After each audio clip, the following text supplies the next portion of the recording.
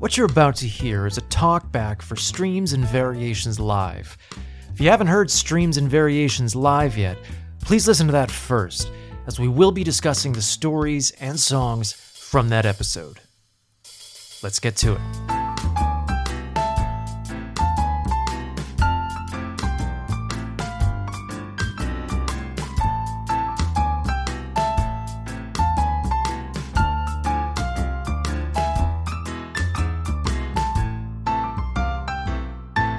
Welcome to the Talkback for the live show. My name is Jamie Johnson. I'm joined by my co-host and friend and co-producer, Sean Urker. Hello. Thank you very much. And we appreciate that. As soon as everybody gets up to the mic, we want everyone to say hello. Okay? So we're here with an audience, and they can all say hello right now. Everybody? Yeah, everybody! Thank you. This is so amazing to have an audience because this is what this show was meant to be. We started it in February of 2020, about 3 weeks, I would guess, before the pandemic started. And it was shortly thereafter that nobody could see anybody and nobody could be with anybody, and it was awful. And I have been lost for a very long time, but it was my friend Sean Urker over there who suggested a couple of months later that we turn this into a podcast. And this concept of storytelling is something that I've wanted to play with for a very long time. The concept of having one person say something and then finding what they said and giving it to somebody else and making that into their own piece is something that really, really intrigues me because I like the way that people's minds work. The amazing part is that again, I'm going to say it again, there was 81 artists that were involved in these 9 programs that we made over the last 9 months. And the fact that these people all contributed and made sense of other people's words and other people's thoughts and turned them into their own is something that thrills me. It just makes me want to jump. So I'm going to jump. I know you won't see this, but hey, I jumped. Okay, there you go. That's amazing, Jamie. So you should be in the Olympics. Thank you very much. Oh my God! I wish I'll be in the. Must have been 6 feet high. It'll be the small jumping competition, and I will win because I will only get that high. So first off, I'm going to pass this over to my friend Sean because so that I can interrogate you. Because to begin each of our episodes, we need a prompt, and for the episodes that began with a song, usually that was a written prompt, and usually it was written by Jamie, which is what happened here. Jamie put together a prompt for our first artist, and that prompt was called Prayer. And I don't know where that came from. Jamie, tell me. It came because my aunt was dying in Arizona, and about a week after I wrote the prompt, that lovely woman who I have known all my life passed away. And it was this agonizing experience, which I think we'll find out from Tyler, which Tyler picked up on, was this concept that I was in such pain because I could not be there. I could not see her. The pandemic had forced us to be away from each other. And I literally had not seen her in over 2 years at the point that the final diagnosis came in. And the whole idea of, I'm sorry if I'm not trying to offend anybody, but the whole idea of God being a humane and glorious God, just again, over and over in my life, just makes me want to scream. Because if there is, sorry, I am trying not to offend, but there is such a thing as a humane God, why can he do these things to people? Why can he permit this kind of crap to go on? And that's where that came from. And it was that pain and that horror, which is where it came from, which is why I want to ask Mr. Tyler Check to come up here for a couple of minutes, because he had that. Tyler Check, come on down. He had that very interesting approach to it, and I meant it to be based around God, which was incredible to me because almost everybody picked up on that completely across the entire stream of writing. That people picked up in the concepts of God and religion and place and people, which was really astounding to me. I thought it would be lost somewhere. We talk about the way that a story evolves. We talk about the way a story goes from person to person to person to person. And it just sort of stayed on this one. There was nobody that really went away from it. First off, Tyler. Yeah. Hello. What did you pick up? Oh, thank you. Yes. Tyler, say it again. Hello. Thank you very much. Tyler, what did you find in that piece that pulled you into where you wrote? Well, I think there was an initial, I don't know, I think it's so interesting, meeting you and chatting with you now, that piece coming from you, because there's so much pain in that monologue, but there's also this way humans have to be able to slough it off, not slough it off, but make a joke about it or turn it, or at least have some sort of a meta experience with it. Yeah. And I was really inspired by the thing that I had a director talk to me about things that puncture you, and one of the things that punctured me in that piece was when you talked about a book where God's up there just sitting there and writing down all the little pains that you're going to have in life, and it prompted the question in my brain, if you could see the book of your life, it's going to be this is all the pain you're going to experience in your life, would you be yeah, I'll still go do it? You know what I mean? Is it worth that? If you could see it all in a book at the end of your whatchamacallit, or if you could hear it beforehand. And we all have our own unique things, and everyone's got their own personal experience where they have that, but there's that same feeling at the end of it.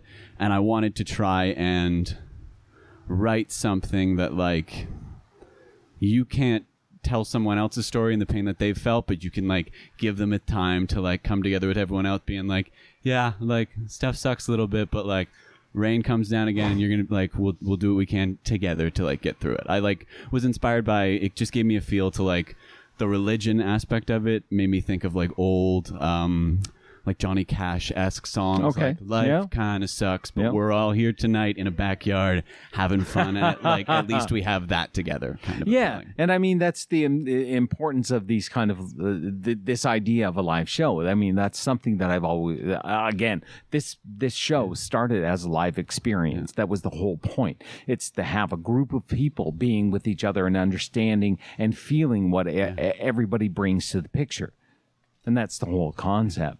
Well, I think it doesn't, even just to say the fact that having done a prompt earlier in the experience of all these things, this one changed, and the song was 100% influenced by the fact that I knew there was a live performance on the other end of it. You know what I mean? Whereas the last song was this is going to be consumed in podcast form. Right. So it changed how I wrote it versus I was the first time this gets heard is going to be live. So yeah. And I thank you for that, because again, the whole concept of the live thing is there's an energy, there's a feeling, there are people sitting in front of you. There is a concept of communication that is really different from what we were talking about in terms of the podcast. Yeah. And I like you for pointing that out. I love the fact that you wrote about pain, and I love the fact that there was a feeling of pain through everything you did. When you're approaching this, did you start with that pain first, or did you talk about or think about what the words that were coming at you? So I started with a song that was called God's Tears. And it got dark I was thinking about that too, and I was kind of weird to go. I really thought when I wrote that piece, I wrote it for a very specific reason. As I said, it was about my aunt dying, but I thought maybe somebody will just write something about God's tears, and then God's tears will be the thing that follows through the entire stream. It was just you wrote it with this beautiful way of because I'm also, I don't know, there's this weird appreciation, not like, it's so tough because it can be so like, religion can be so problematic and like all these things, but like when someone believes so wholeheartedly, like in the piece, like I really got the vibe that God's tears was coming from the aunt, or I pictured in this was kind of like a grandma like type vibe, but like I know, for example, like my Nona was like gave it all up to God, and like say what that is for everyone else's own experience, but like her living that way brought her so much peace and joy, and at least a feeling when she was in whatever pain it might be, that there was something on the other side of it, which is like, at least that's less suffering for a person there. So I don't know, but like that was the like prompt of it being like someone. But either way, that one got dark like super quick. But like I also like know, because you can only write from your own like experience, and for me, like I write poppier music. Like I just like to write stuff that people like just feels a little lighter and like tries to, and so like I knew I was gonna lean into the like a collective feeling more than I was like trying to identify what pain is, because that's so subjective for everybody. Oh, right. But on the flip side, when you were writing it, the words that came to me was when you wrote the Book of Pain. Yeah, that was a thing that really reverberated for me. Only because it was partly because I wrote the first piece, but that was the part that really reverberated for me. It was that concept of the Book of Pain as being not specifically a religious aspect, but that concept that we all have the kind of pain that we deal with constantly. Yeah. And that was the thing that just kept hitting me when I heard the song originally. And it was, I thought it was amazing, and I thank you amazingly. I really, really wish there was an album to come from this. Hey, yeah, you never know. The album Hey, of pain. you never know. The album we're of pain. always going to talk about this. It's great that you got this like Metallica style title, and you're just going to be playing these like pop songs. Just like a shaker. Let's go. I do love the juxtaposition, I gotta say. Thanks. You know, it's quite delightful. You said that you always just kind of compose pop stuff. Yeah. But was the juxtaposition intentional? Like when you're writing the Book of Pain, where you're like, I gotta make this jaunty. Yeah, kind of like a little. I just like wanted to make 4 minutes or so where if someone was feeling pain, they could like just listen to the song, and we could get to a chorus, and we could all have a nice time together, and then we can think about it in another frame of reference. And maybe if you're like thinking of it as a test or as a song or as a book or whatever, maybe it like helps you to get some distance or some closure or some other perspective on whatever that pain might be for you. Awesome. Yeah. And I just really love the fact that you wrote it that way, because now a Book of Pain is going to be in my arsenal of things that I'm going to be writing. So That's right. Anyway. I think we should call up Genevieve, and she can come to this mic Next. and maybe just put something to Tyler right there, because she's basing it on what he wrote. Hello. Can I also just say, everybody. Oh, golly. Hi. Hi, Genevieve. Hi, everybody. How are you? I'm good. So, go ahead. No, you go please. ahead. You go ahead. No, you speak first. Okay. You're the artist. I'm just the guy standing here looking like an idiot. Okay? Aw. There you go. Looking at a girl, asking her if you can get married tomorrow. Yes, you can. Yes, I know. Jamie's getting married tomorrow, everybody. Woo! And he's doing this tonight. Yeah. So Book of Pain, I immediately thought of the book from Evil Dead. It's made out of skin. I was like, oh, Really? maybe we'll write a zombie thing.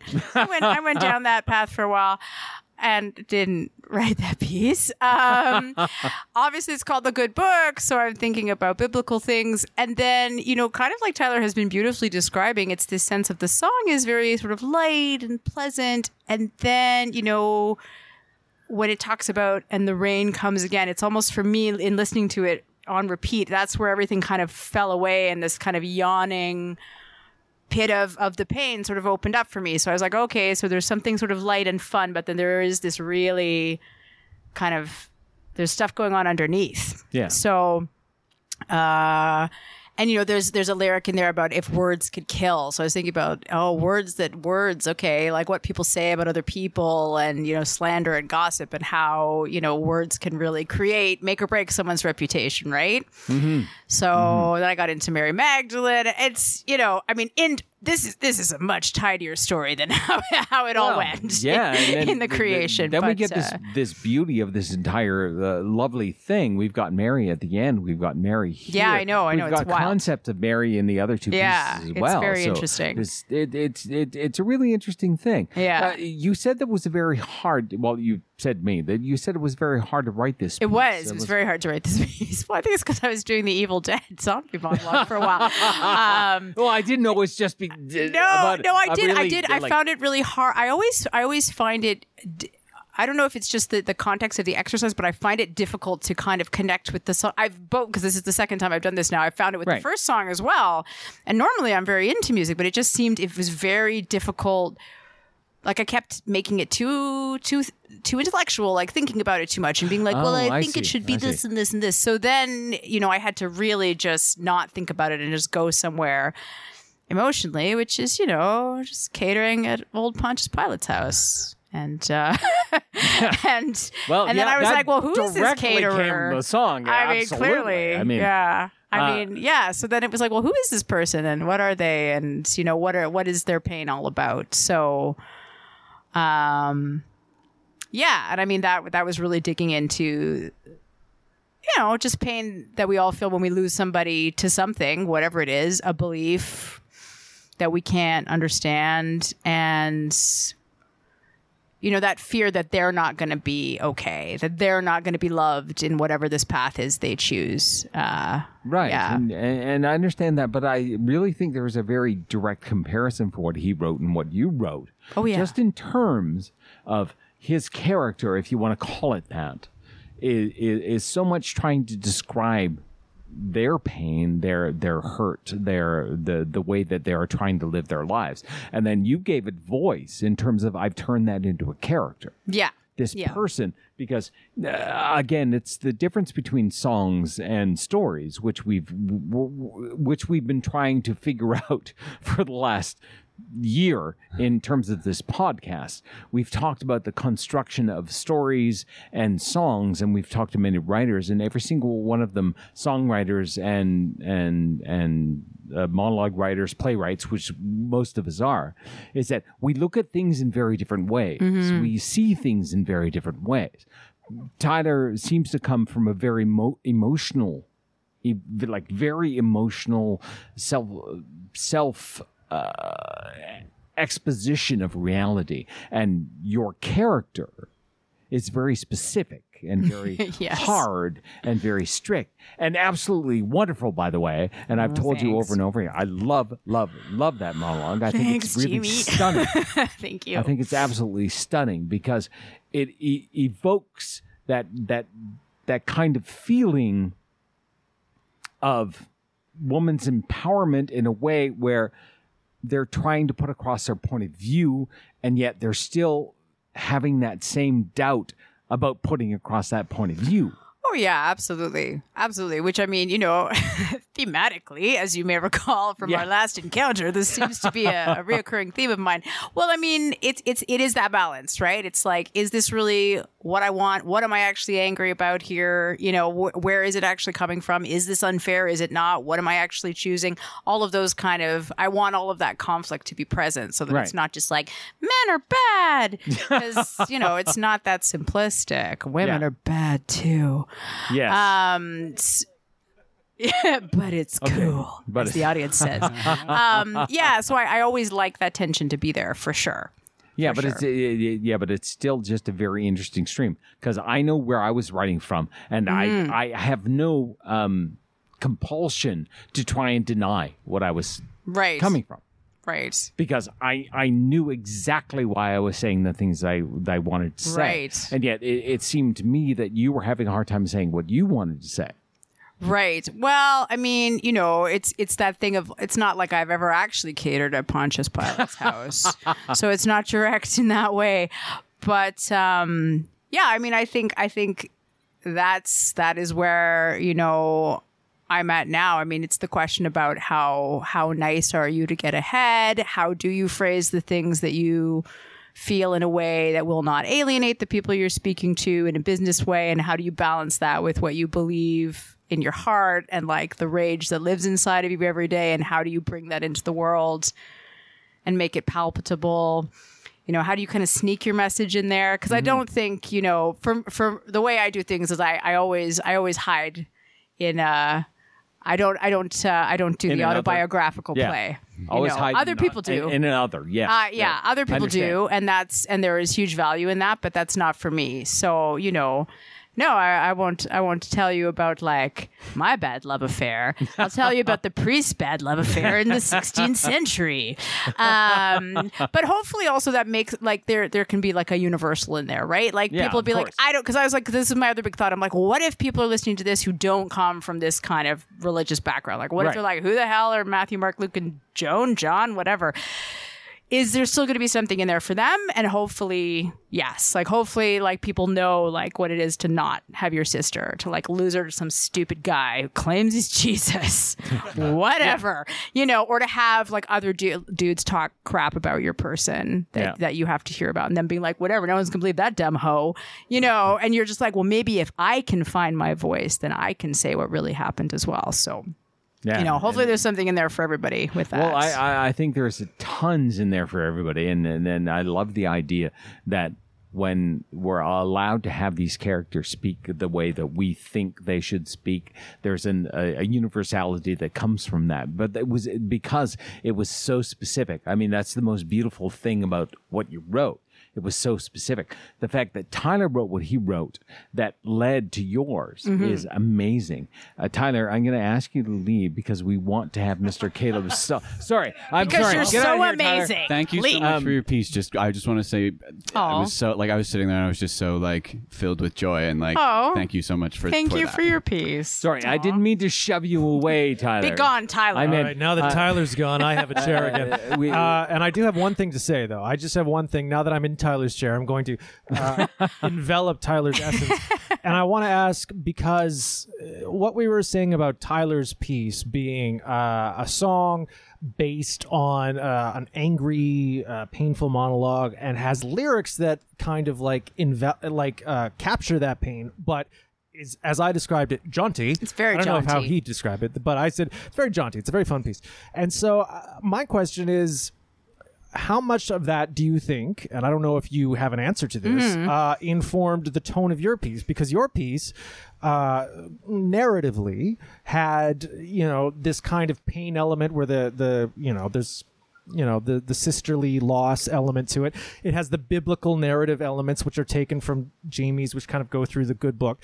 But it's also tonally extremely fun. Like it's tonally funny. It's you're writing it in like this anachronistic style where everyone's talking as if it's like the modern day, and it's like there's a satirical element to that. And I'm just wondering, if Tyler wrote, a Metallica piece about the Book of Pain, would you have been satirical, or do you think that was informed by how happy the melody? Yeah, I think it must have been, right? I think it must have been, because that's what struck me about the song. I'm like, this is just such a little poppy, little happy little song, and I wanted to honor that, but also, I think it really did. I don't know what would have happened. I mean, maybe it would have still been funny if it was Metallica, probably. I mean, there's a lot to laugh at Metallica. Oh, of course. I love them, but anyways, no. But I think it did directly. It was directly influenced by his choice to kind of highlight that lightness,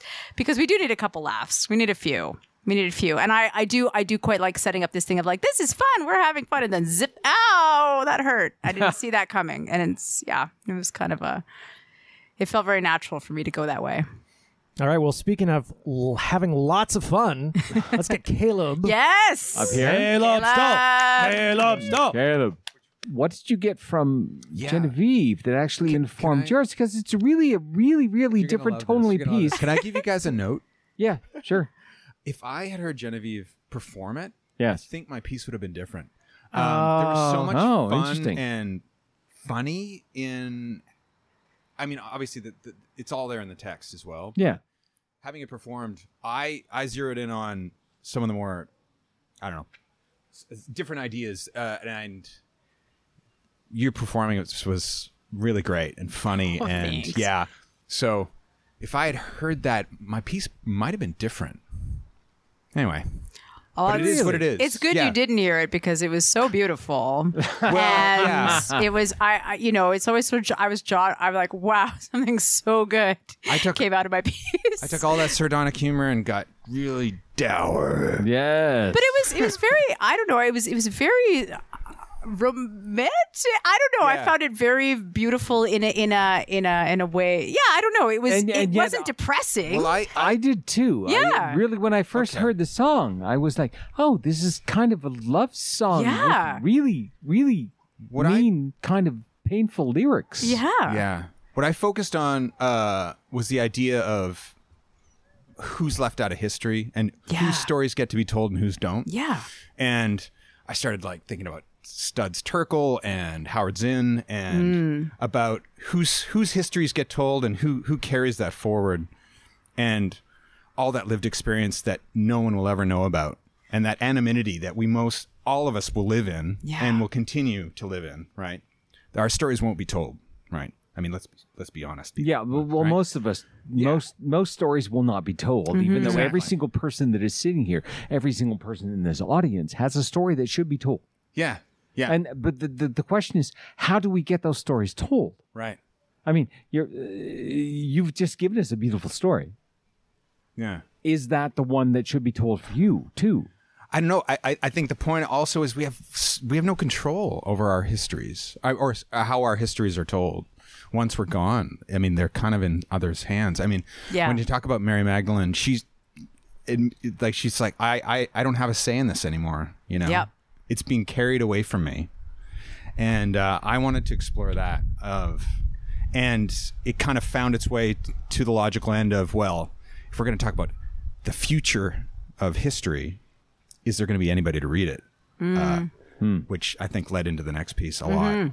Yeah. Of like, you know, what is history? Future historians, are they going to be digging through our trash? I don't think so. I don't know if there'll be any people around to dig through our trash. Yeah. Well, that's a very profound question about who we are as a species and what we're going to do. Yeah. Because we're in that place right now where we have to make those kind of decisions about where Right. we're going to and what we're going to do. And we're stuck in this place of every single one of us doesn't know.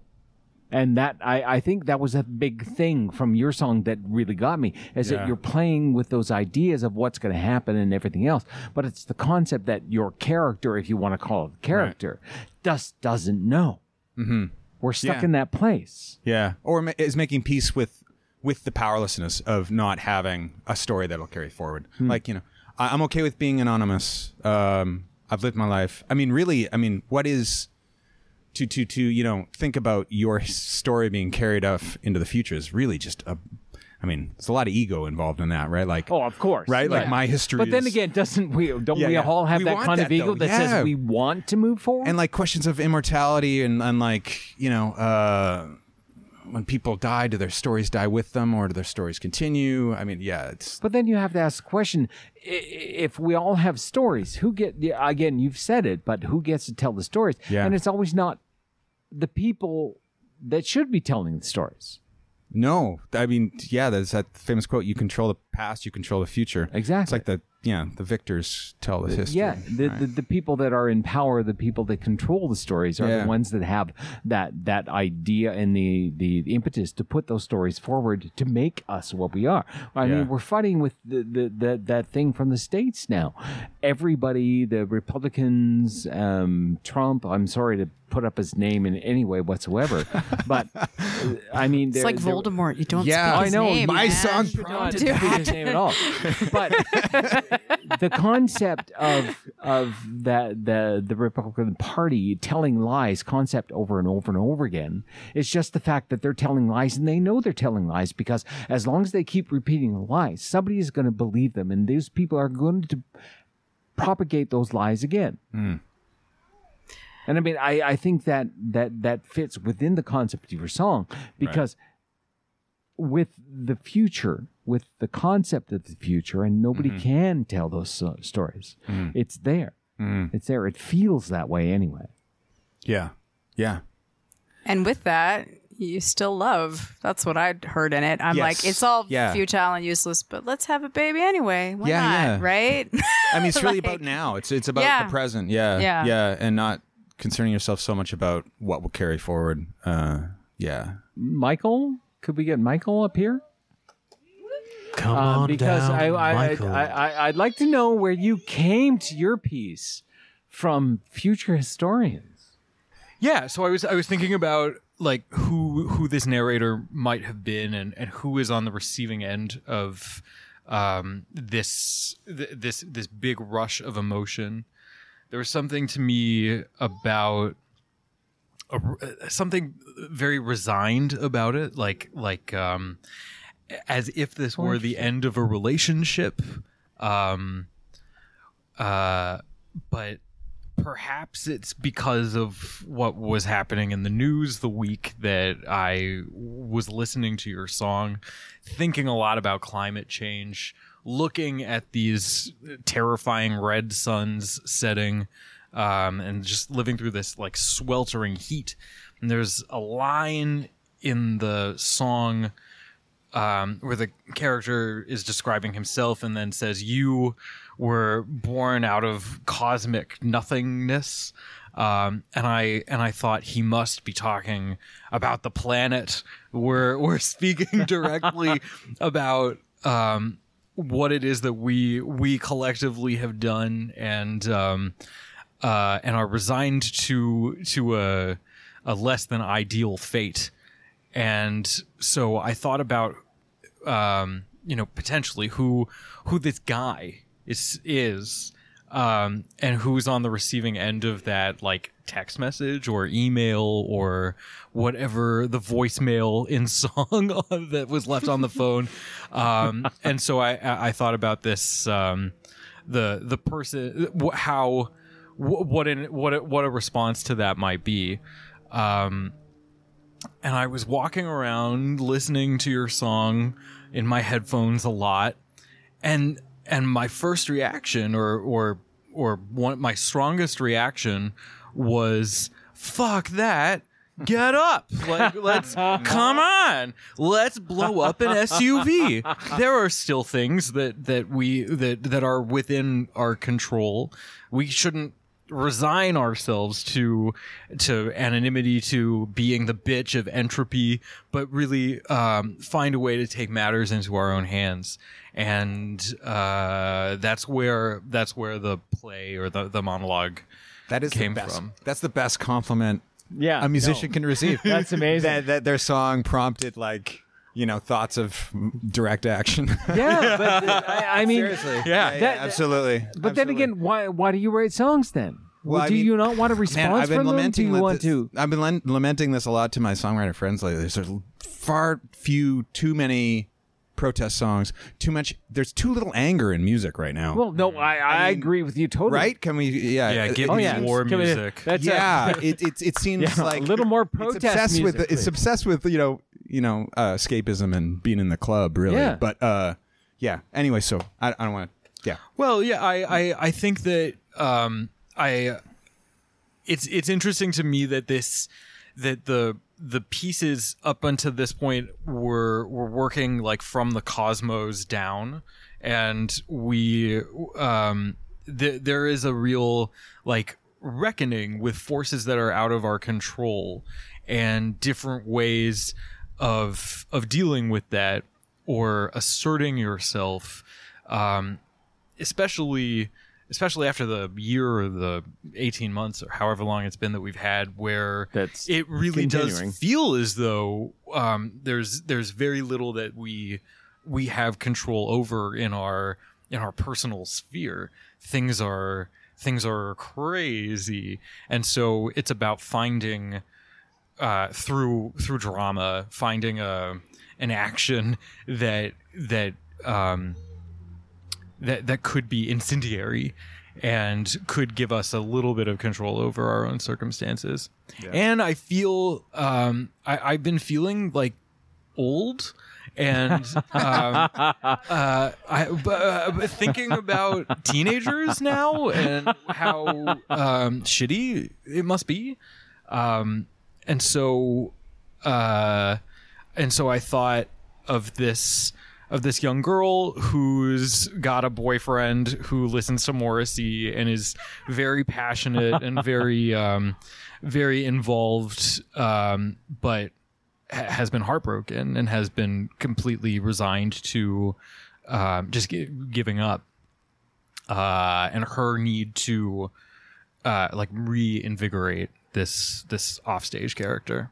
Well, speaking of characters, I'm going to call up Winter, who performed this particular piece. No, I had a bit of a comment, but I'm happy to be sitting up here. It makes me feel special. It was when you said the loss of control, and I like to be someone who has a lot of control, but I'm not someone who has a lot of control. Like, crap. Well, join the club. Welcome to life in the pandemic. And like, it was because like I read it over and was like, okay, I kind of want to like, I was thinking of like my tactics. I was going back to theater school and like, okay, this is what I want to do here. Once I got up and I was like reading it, I lost control. I was in it. I actually almost cried. Like when I was like, I was getting so into it. And I think that's really, I mean, it's really a testament to you of what you wrote, because I really connected with it. I mean, I've not been in that situation of this character. I think I'm probably more of the crazy teenager listening to Morrissey. But it definitely, because like it felt very now, but then it also felt universal, and it, you know, feeling that sort of that anger and the sadness, and there was it like I went through every single emotion you could think of while performing it, and I loved performing it and being able to connect with something that maybe I didn't fully relate to. That character is really cool, especially because I haven't acted in so long, and I was like, wow, this is what it's like. Well, thank you. You did a wonderful job. That was such a lovely reading of it. No, thank you. And now, Michael, when you were constructing this piece, were you trying to catch all those phrases, all the ups and downs and everything in between? Because it felt very, very, very natural. I mean, I know you as a playwright, and you have a very natural bent to what you do. Mm-hmm. I mean, were you after that, or were you trying to be? I guess like the rule that I set up for this particular piece was that the other character is involved in the conversation but isn't going to talk, and so it became about. It really felt like I was writing a scene as opposed to a monologue. Oh no, it showed a character trying to elicit a specific reaction and use his different tactics to get that objective, and through that, like, finds herself getting swept up in the emotion and the like rigor of what she's saying, but it's always in order to get something from this offstage character. Mm-hmm. Or silent character. Can I ask exactly where the setting is? Because when I was imagining it, I was imagining it in the loft of a barn. Oh, that's how I saw it. Like, I don't know why. That's immediately where I went. Like, yes, because if you're gonna light it on fire, it's the perfect place to light someplace on fire. Well, I'm sorry, I hate to disagree with you, Winter, but I thought they were trying to burn some other place. But that's personal. I don't know. That's. Yeah, my idea is that they're like in a treehouse overlooking the driveway. Oh, that would also burn well. They're gonna burn the SUV. Oh. They're about to the bag. The bag is full of bottles that are Molotov cocktails, not booze, and they're gonna throw them at the dad's gas guzzler. No, that was the idea. And burn the gas guzzler with gas. That's well thought of. No, that's how you start a fire. It's full circle. It's all full circle. So let's move on, because we need to get Jackson. Hello, Michael. Hi, Jack. I'm going to ask you a very, very, very specific question. Well, not specific hope at so. all. But how did that lovely, lovely jaunty piece come from that monologue? Right. Confession, I had decided about 3 weeks before I received a piece of text that that's what the song was going to sound like. I was like, we're going to be live in a backyard. There's probably going to be a campfire. I want to do rock and roll. And so thank God it was about teenage. I wish it would be like, hey, Teenage Rebellion sounds like 6'8" to me, you know, Billy Joel and all that. But no, I was like, yeah, this is what, thank God. I was like, whoa, close call. I love your conversations, buddy. Yes. Gosh, I handed this piece in late, and I'm so sorry. I handed it in early. And I'm going to ask that same question. This was the first time that, as a group of writers, we had 1, 2, I think 3 people. Call them out. Oh wow! No. I'm not calling them out, and I'm not calling out specifically, except for you, Jackson. Okay. That. Actually, I got the feeling from all of them that they had very difficult times with that. And the reason I'm saying that is because I think the concept matter led everybody to the same place, which was trying to deal with their own pain. And I'm not saying it's specific or anything else. Again, we're talking about this concept of landscape. I think there's this concept that ran through everything. And it started with Tyler. Tyler did it specifically, but everybody else carried it through all the way through in terms of this is all about internal personal pain. And every single person here is trying to fight against it. And I think your character was doing the same thing. Yes. My character in my imagination was Sheila circa now, but many, many years in the past wherein they had met in another life, and it's the 60s and things are weird. And thank you, Hunter. Yes, I agree. And which led into more of the sound, and it was... I think the best way that I could possibly put this is I read through your piece about 17 times, and I scored it to myself as I do. I'll read the piece and I will play the music through, and I'll think about it. And then words never arrived to me, which is wild because I love your writing and the eloquence and the specificity and all of the words and the structure of everything like makes perfect sense. And yet for some reason, there was a part of my brain that just couldn't make sense of what, to me, they were standing on a rooftop overlooking the driveway that the SUV was on. And I was like, what could you possibly say on a rooftop that hasn't already been said? So it became this sort of meta narrative of her commenting on what he would say to her. So the story then became he just doesn't shut up, but God, I love him so much, and we're all fired up. And now that we're in the present day, I'm going to fire you, the listener, up with this song that I'm ranting at in 6/8.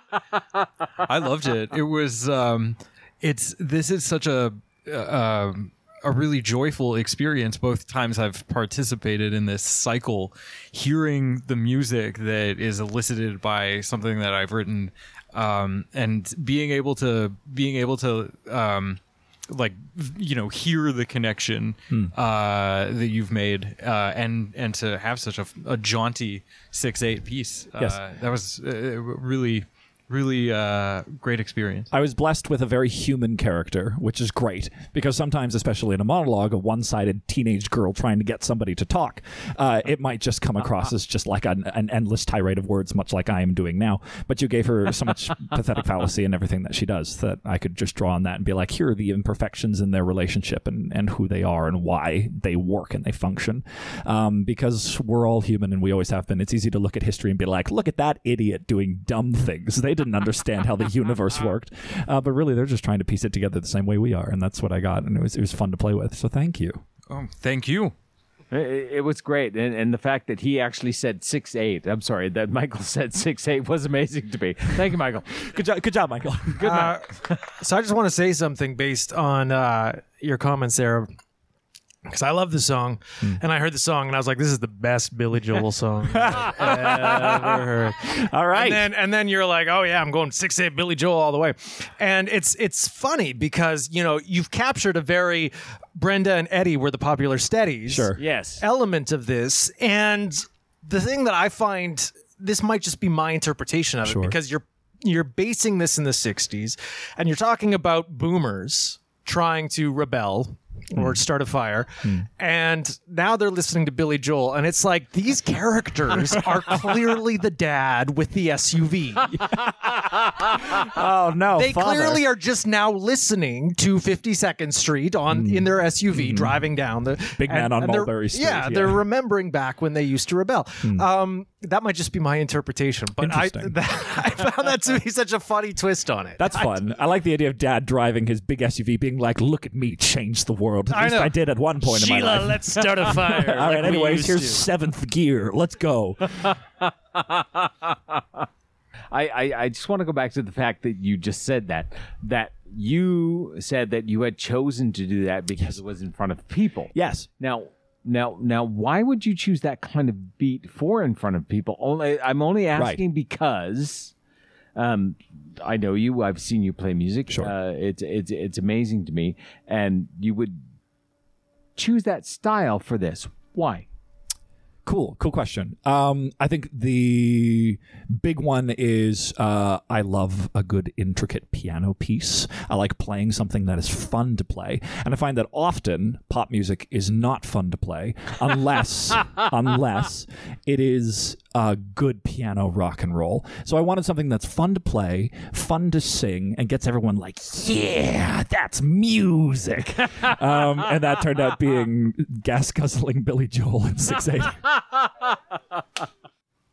The deeper concepts of what Michael was doing, the concepts that ripped me, the kind of angsty teenager stuff. Yes. Was kind of repeated in yours, but because of the concept of the music, Yes. you didn't have that feeling all the way through. No, because the piece is largely, I wouldn't say nostalgic reflection, but it's reflective. The character singing it is currently a grown adult who is aware of the concept of the world and how it turns, looking back at when they were a rebellious teenager. So the sound reflects the passage of time from now to then, a lens of rock and roll that we all kind of live in, looking back at the crazy things that we did, and boy, we were dumb, but it's so much fun, you know?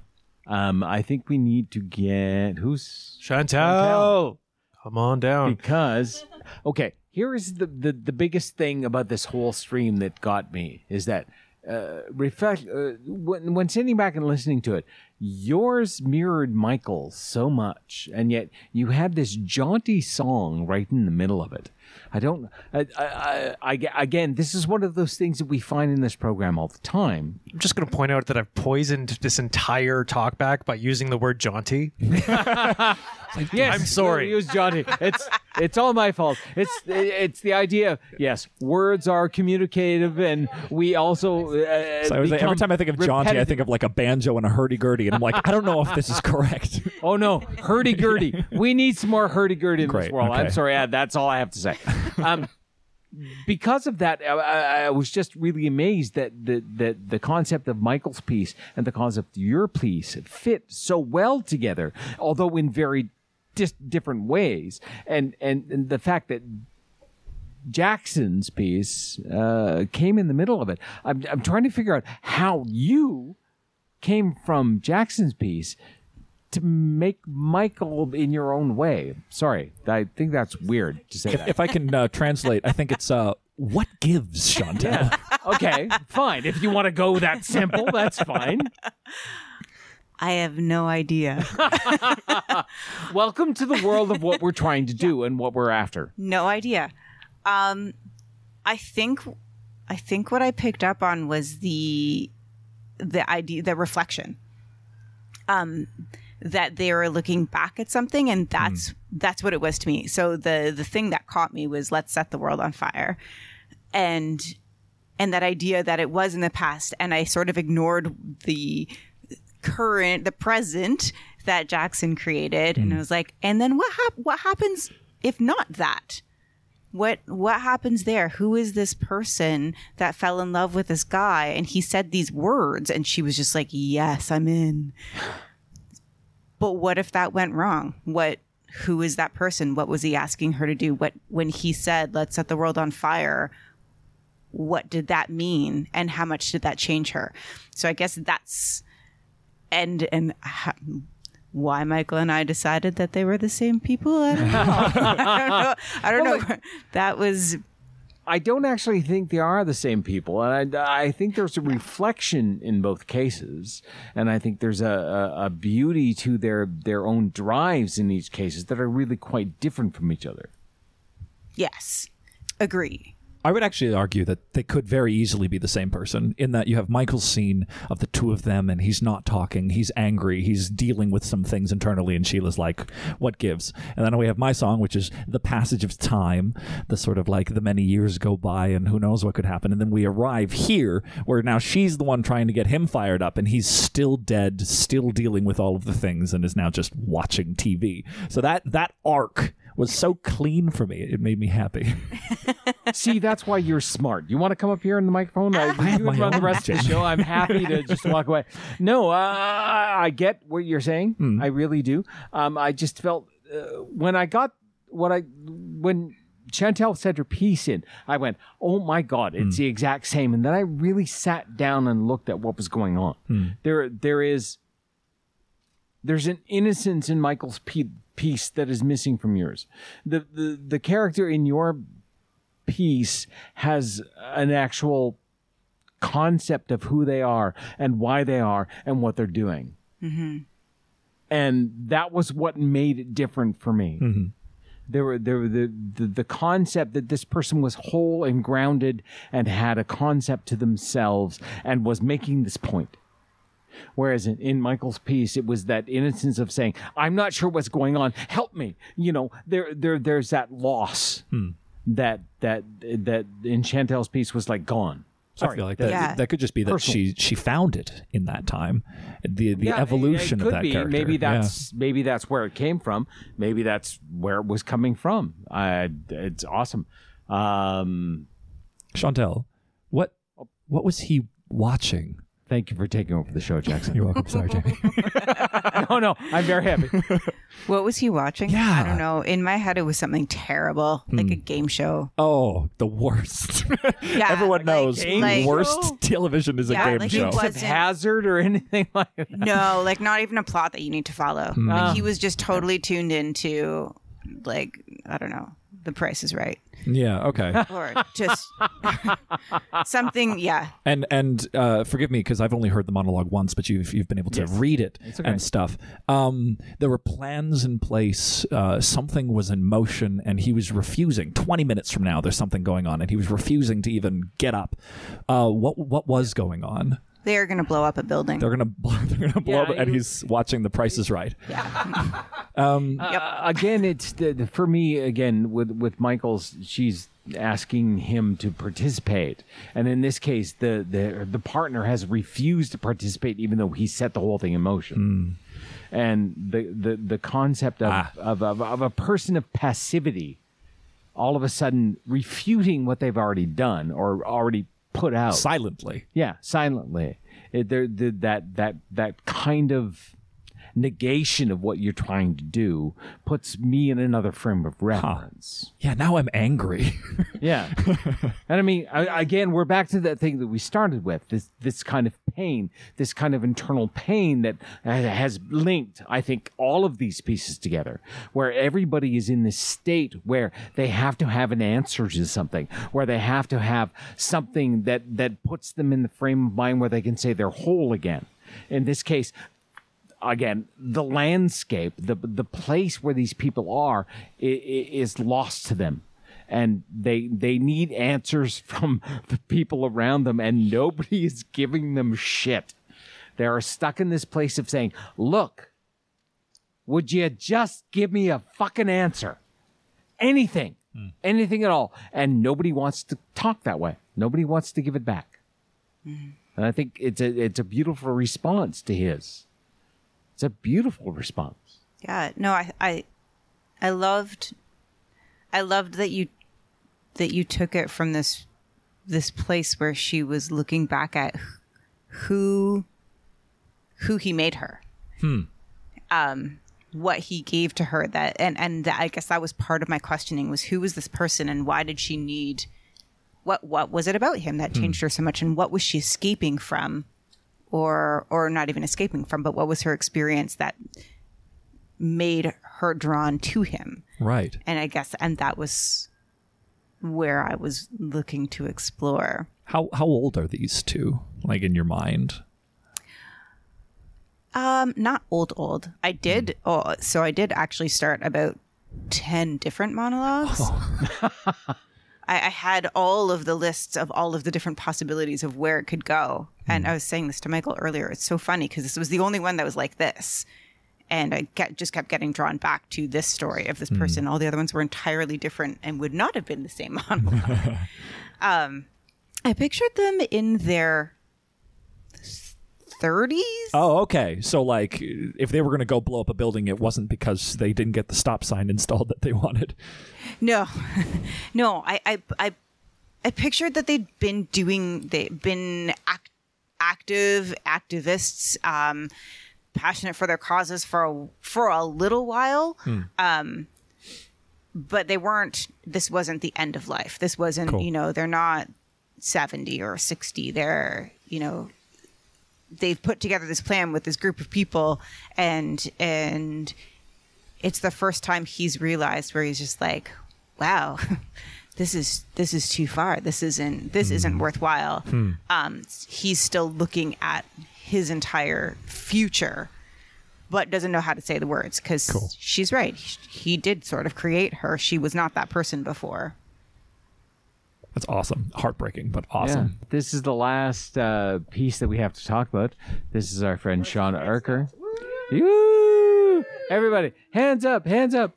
We planned this to be a little longer show, and there was a reason for that because you had thought that it would be a really good idea to do a wrap-up. And give me an idea of how you put it all together. I mean, that's an incredibly long, complicated song. The pieces had a lot of similarities, so it wasn't a hugely difficult act to find a couple of key themes. The first, of course, is just the biblical allegory that was kind of carried through all of the pieces, even up to Chantal's. There's King of Kings, and it's still very biblical in its metaphors. And then the other theme, which is carried through most of the pieces, though not necessarily all of them, is this kind of assault against the patriarchy. This kind of like, let's burn it all down. Okay. And specifically in Chantal's piece and Michael's piece, it's not just let's fight the patriarchy, but let's fight the patriarch. Nope. Continue. Okay, let's fight the patriarchy, and also these men beside me are useless. And so that kind of, I guess, brought me to a couple of things. First, I thought that there's so much biblical allegory in there. I didn't want to just make the song biblical, but I also didn't want to get too far from that because that's the kind of reoccurring theme. And so I decided to go Greek mythology. And so the central metaphor of the song is rooted in the story of Apollo and Daphne.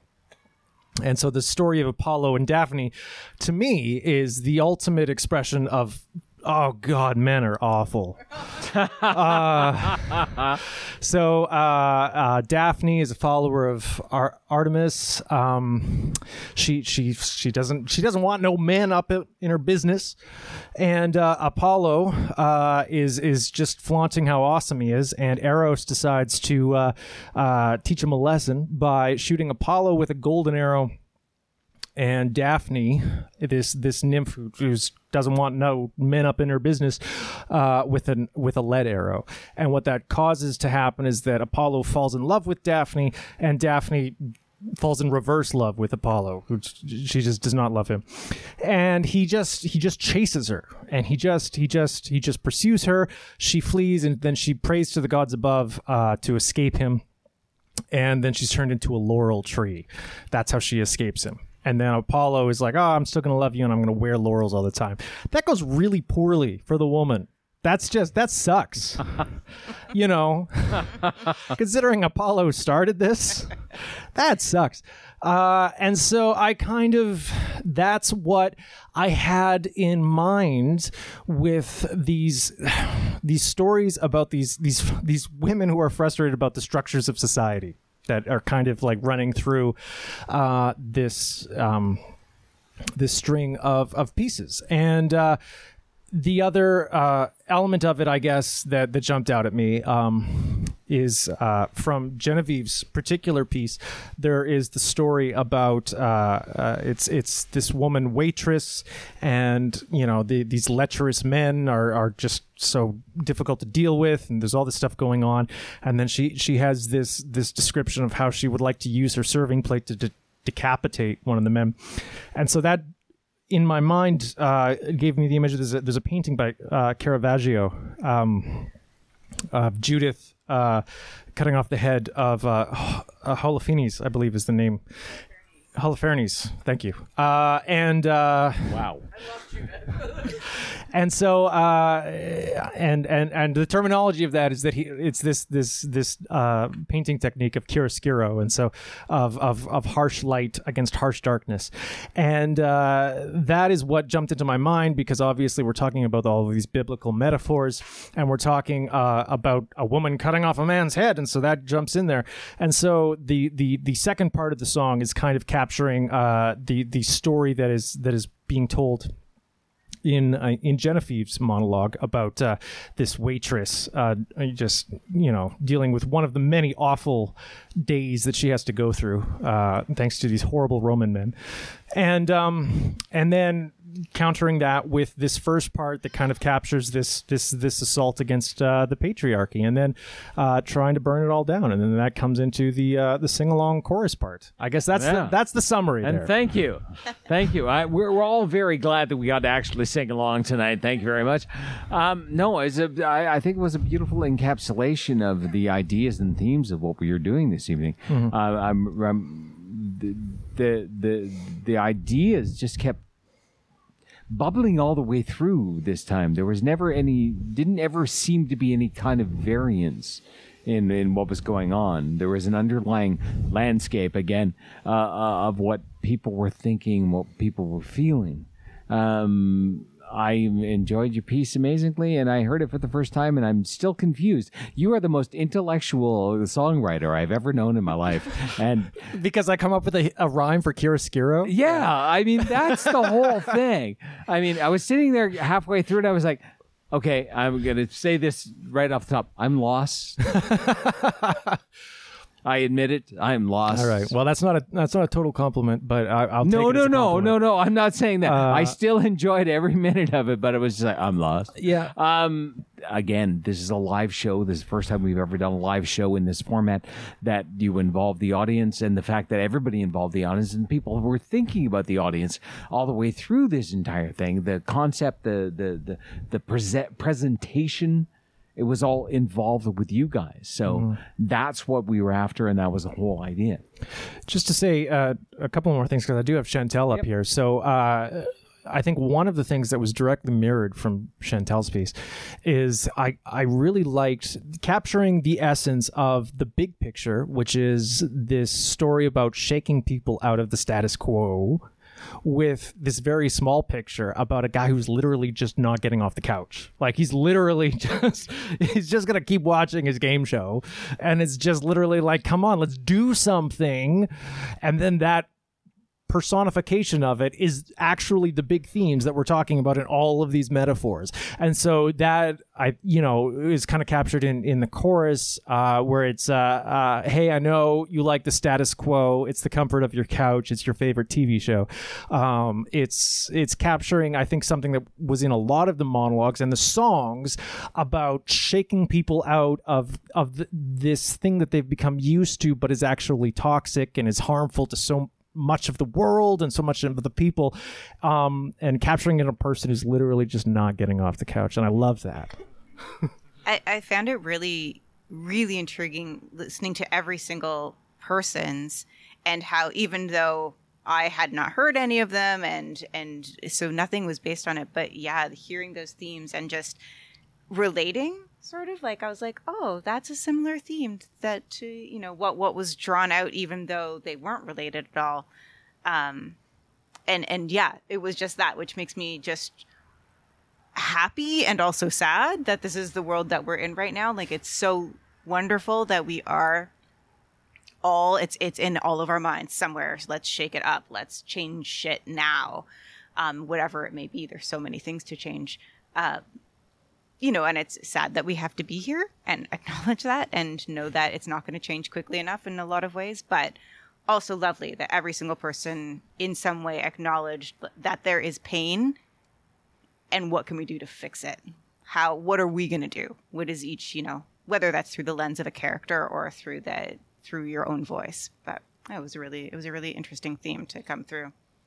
Yeah, the whole stream was built and felt and seen all the way through. There was a complete grounding through everything, and I very enjoyed it amazingly.